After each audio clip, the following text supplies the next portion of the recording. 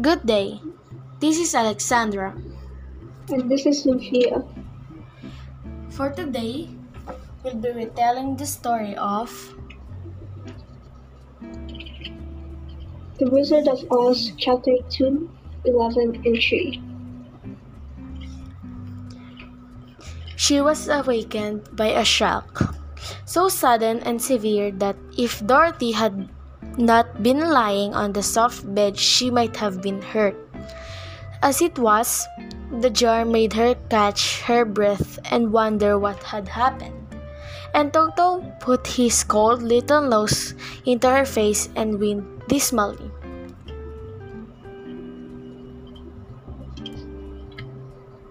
Dorothy sat up and noticed that the house was not hidden, nor was it dark, for the bright sunshine came in at the window, flooding the little room. She sprang from her bed and with Toto at her heels ran and opened the door. The little girl gave a cry of amazement and looked about her, her eyes growing bigger and bigger at the wonderful sights she saw. The cyclone had set the house down very gently for a cyclone. In the midst of the country of marvelous beauty there were lovely patches of green sward all about, with stately trees bearing rich and luscious fruits. Gorgeous flowers were on every hand, and birds with rare and brilliant plumage sang and fluttered in the trees and bushes. A little way off was a small brook rushing and sparkling along between green banks and murmuring in a voice very grateful to a little girl who had lived so long on the dry gray prairies. While she stood looking eagerly at the strange and beautiful sights, she noticed coming toward her a group of the queerest people she had ever seen. They were not as big as the grown folk she had always been used to, but neither were they very small. In fact, they seemed about as tall as Dorothy, who was a well-grown child for her age, although they were so far as looks go, many years older. 3 were men and 1 a woman, and all were oddly dressed. They were round hats that rose to a small point a foot above their heads, with little bells around the brims that twinkled sweetly as they moved. The hats of the men were blue. The little woman's hat was white, and she wore a white gown that hung in pleats from her shoulders.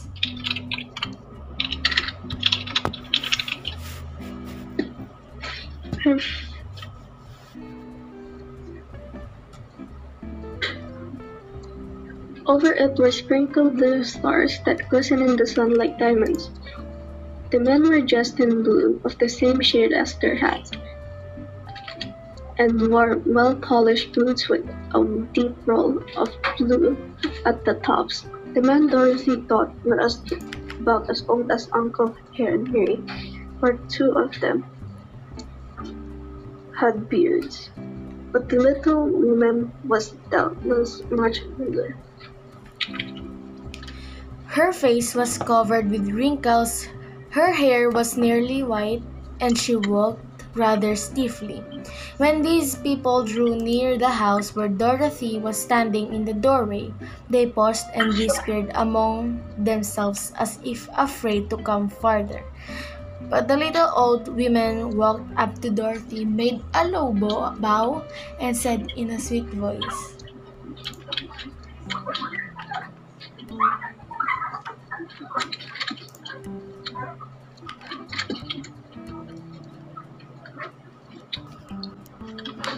"You are welcome, most noble sorceress, to the land of the Munchkins.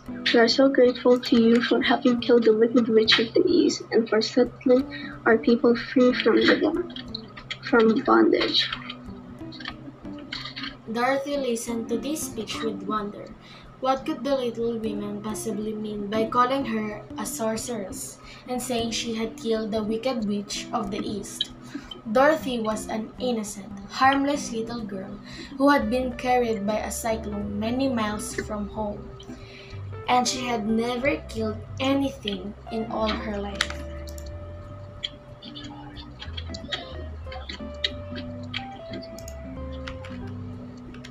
But the little woman evidently expected her to answer.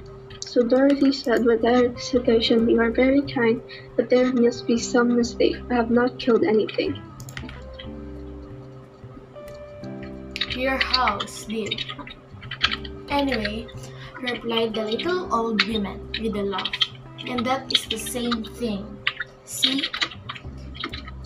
She continued, pointing to the corner of the house. There are her 2 feet, still sticking out from under a block of wood.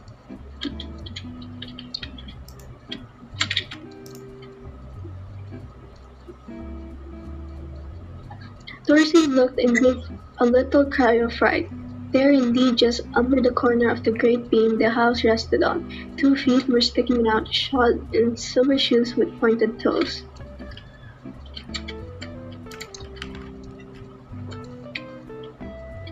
Oh dear, cried Dorothy, clasping her hands together in dismay. The house must have fallen on her. Whatever shall we do?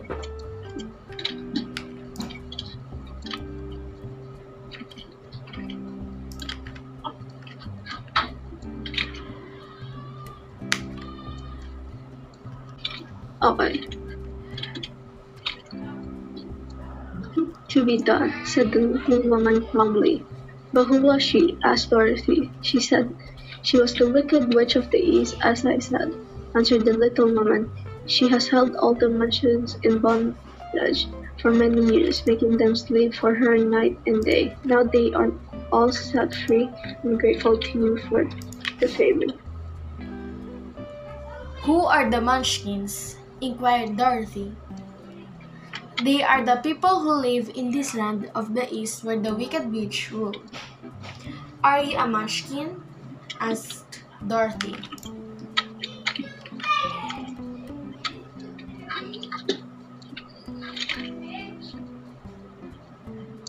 "No, but I am their friend. Although I live in the land of the North, when they saw the witch of the East was dead, the Munchkin sent a swift messenger to me, and I came at once. I am the witch of the North."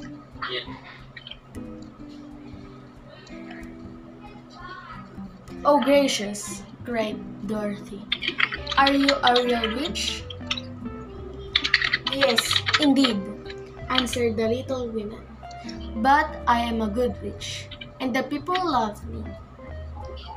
I am not as powerful as the wicked witch was who ruled here, or I should have set the people free myself.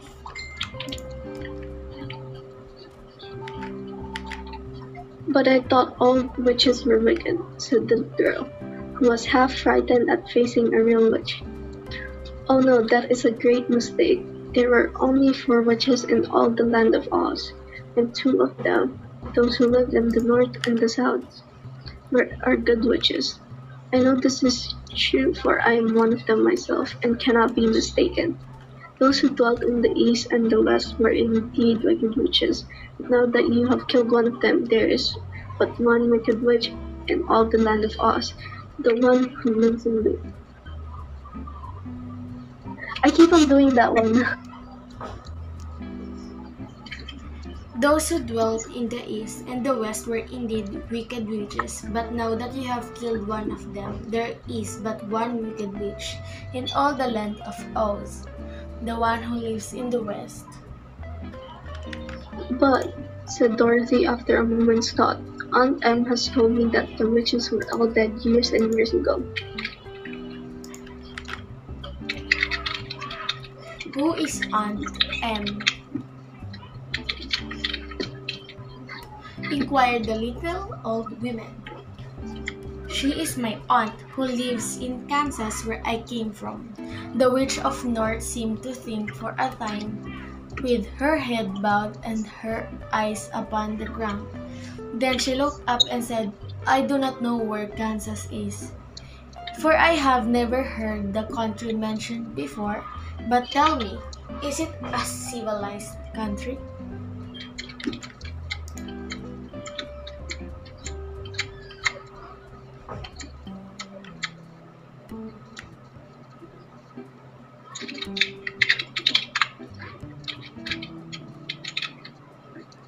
Oh yes, replied Dorothy. Then that accounts for it. In the civilized country I believe there are no witches left, nor wizards, nor sorceresses, nor magicians, but you see, the land of Oz has never been civilized, for we are cut off from the rest of the world. Therefore we still have witches and wizards amongst us. Who are the wizards? Asked Dorothy. Oz himself is the great wizard, answered the witch, sinking her voice to a whisper. He is more powerful than all the rest of us together. He lives in the City of Emeralds. Dorothy was going to ask another question, but just then the Munchkins, who had been standing silently by, gave a loud shout and pointed to the corner of the house where the Wicked Witch had been lying.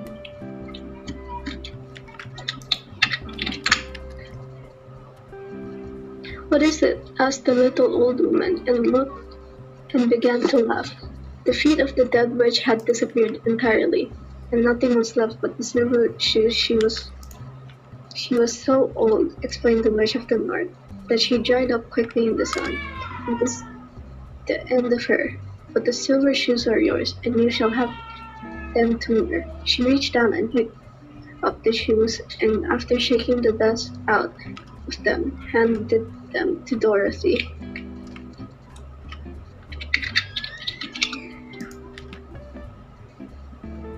The Witch of the East was proud of those silver shoes, said one of the Munchkins. And there is some charm connected with them, but what it is, we never knew. Dorothy carried the shoes into the house and placed them on the table. Then she came out again to the Munchkins and said,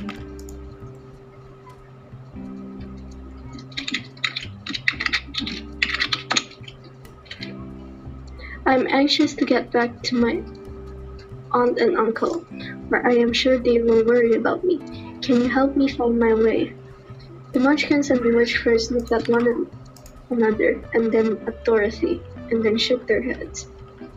At the east, not far from here, said one, there is a great desert, and none could live across it.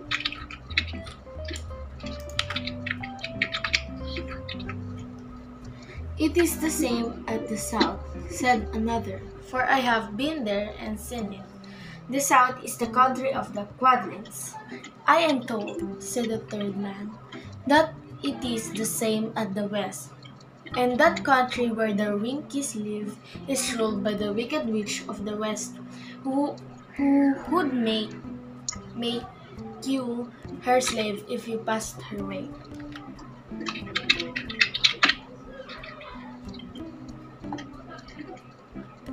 The north is my home, said the old lady, and at its edge is the same great desert that surrounds this land of Oz. I'm afraid, my dear, you will have to live with us.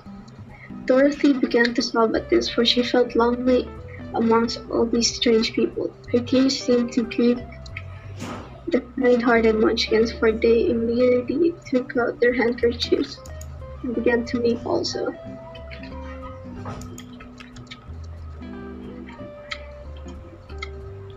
As for the little old woman, she took off her cap and balanced the point on the end of her nose, while she counted 1, 2, 3 in a solemn voice at once. The cap changed to a slate, on which was written in big, white chalk marks,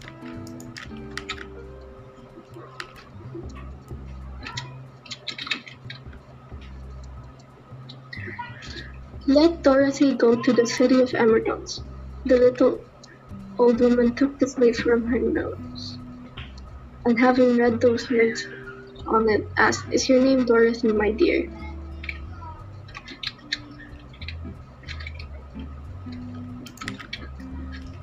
Yes, answered the child, looking up and drying her tears.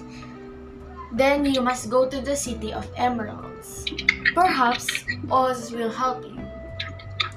Where is this city? Asked Dorothy. It is exactly in the center of the country and is ruled by Oz, the great wizard I told you of.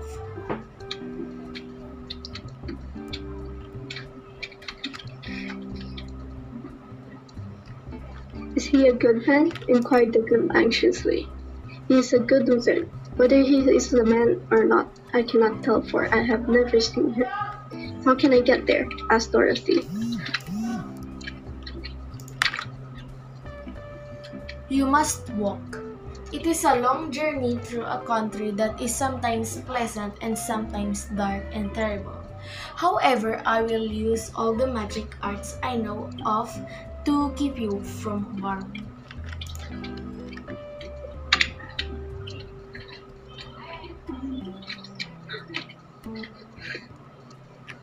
Won't you go with me? Pleaded the girl, who had begun to look upon the little old woman as her only friend. No, I cannot do that, she replied, but I will give you my kiss and no one will dare injure a person who has been kissed by the witch of the north. She came close to Dorothy and kissed her gently on the forehead. Where her lips touched the girl, they left a round, shining mark, as Dorothy found out soon after.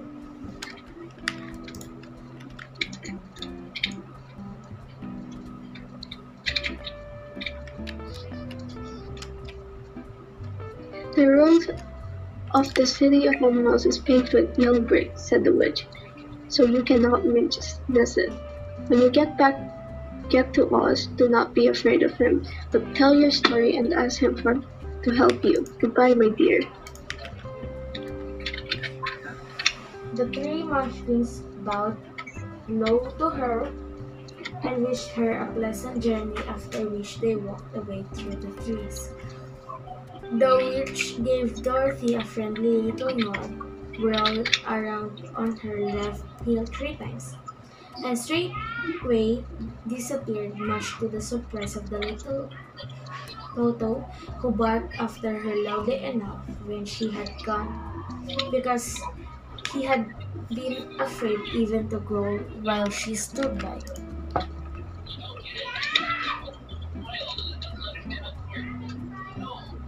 But Dorothy, knowing her to be a witch, had expected her to disappear in just that way, and was not surprised the least.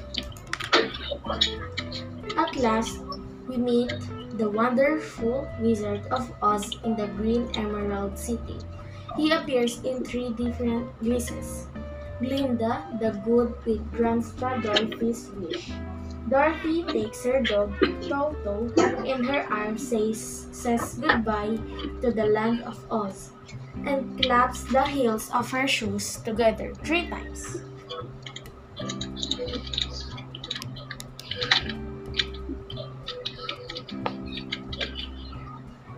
Thank you for listening. And we hope you enjoy it.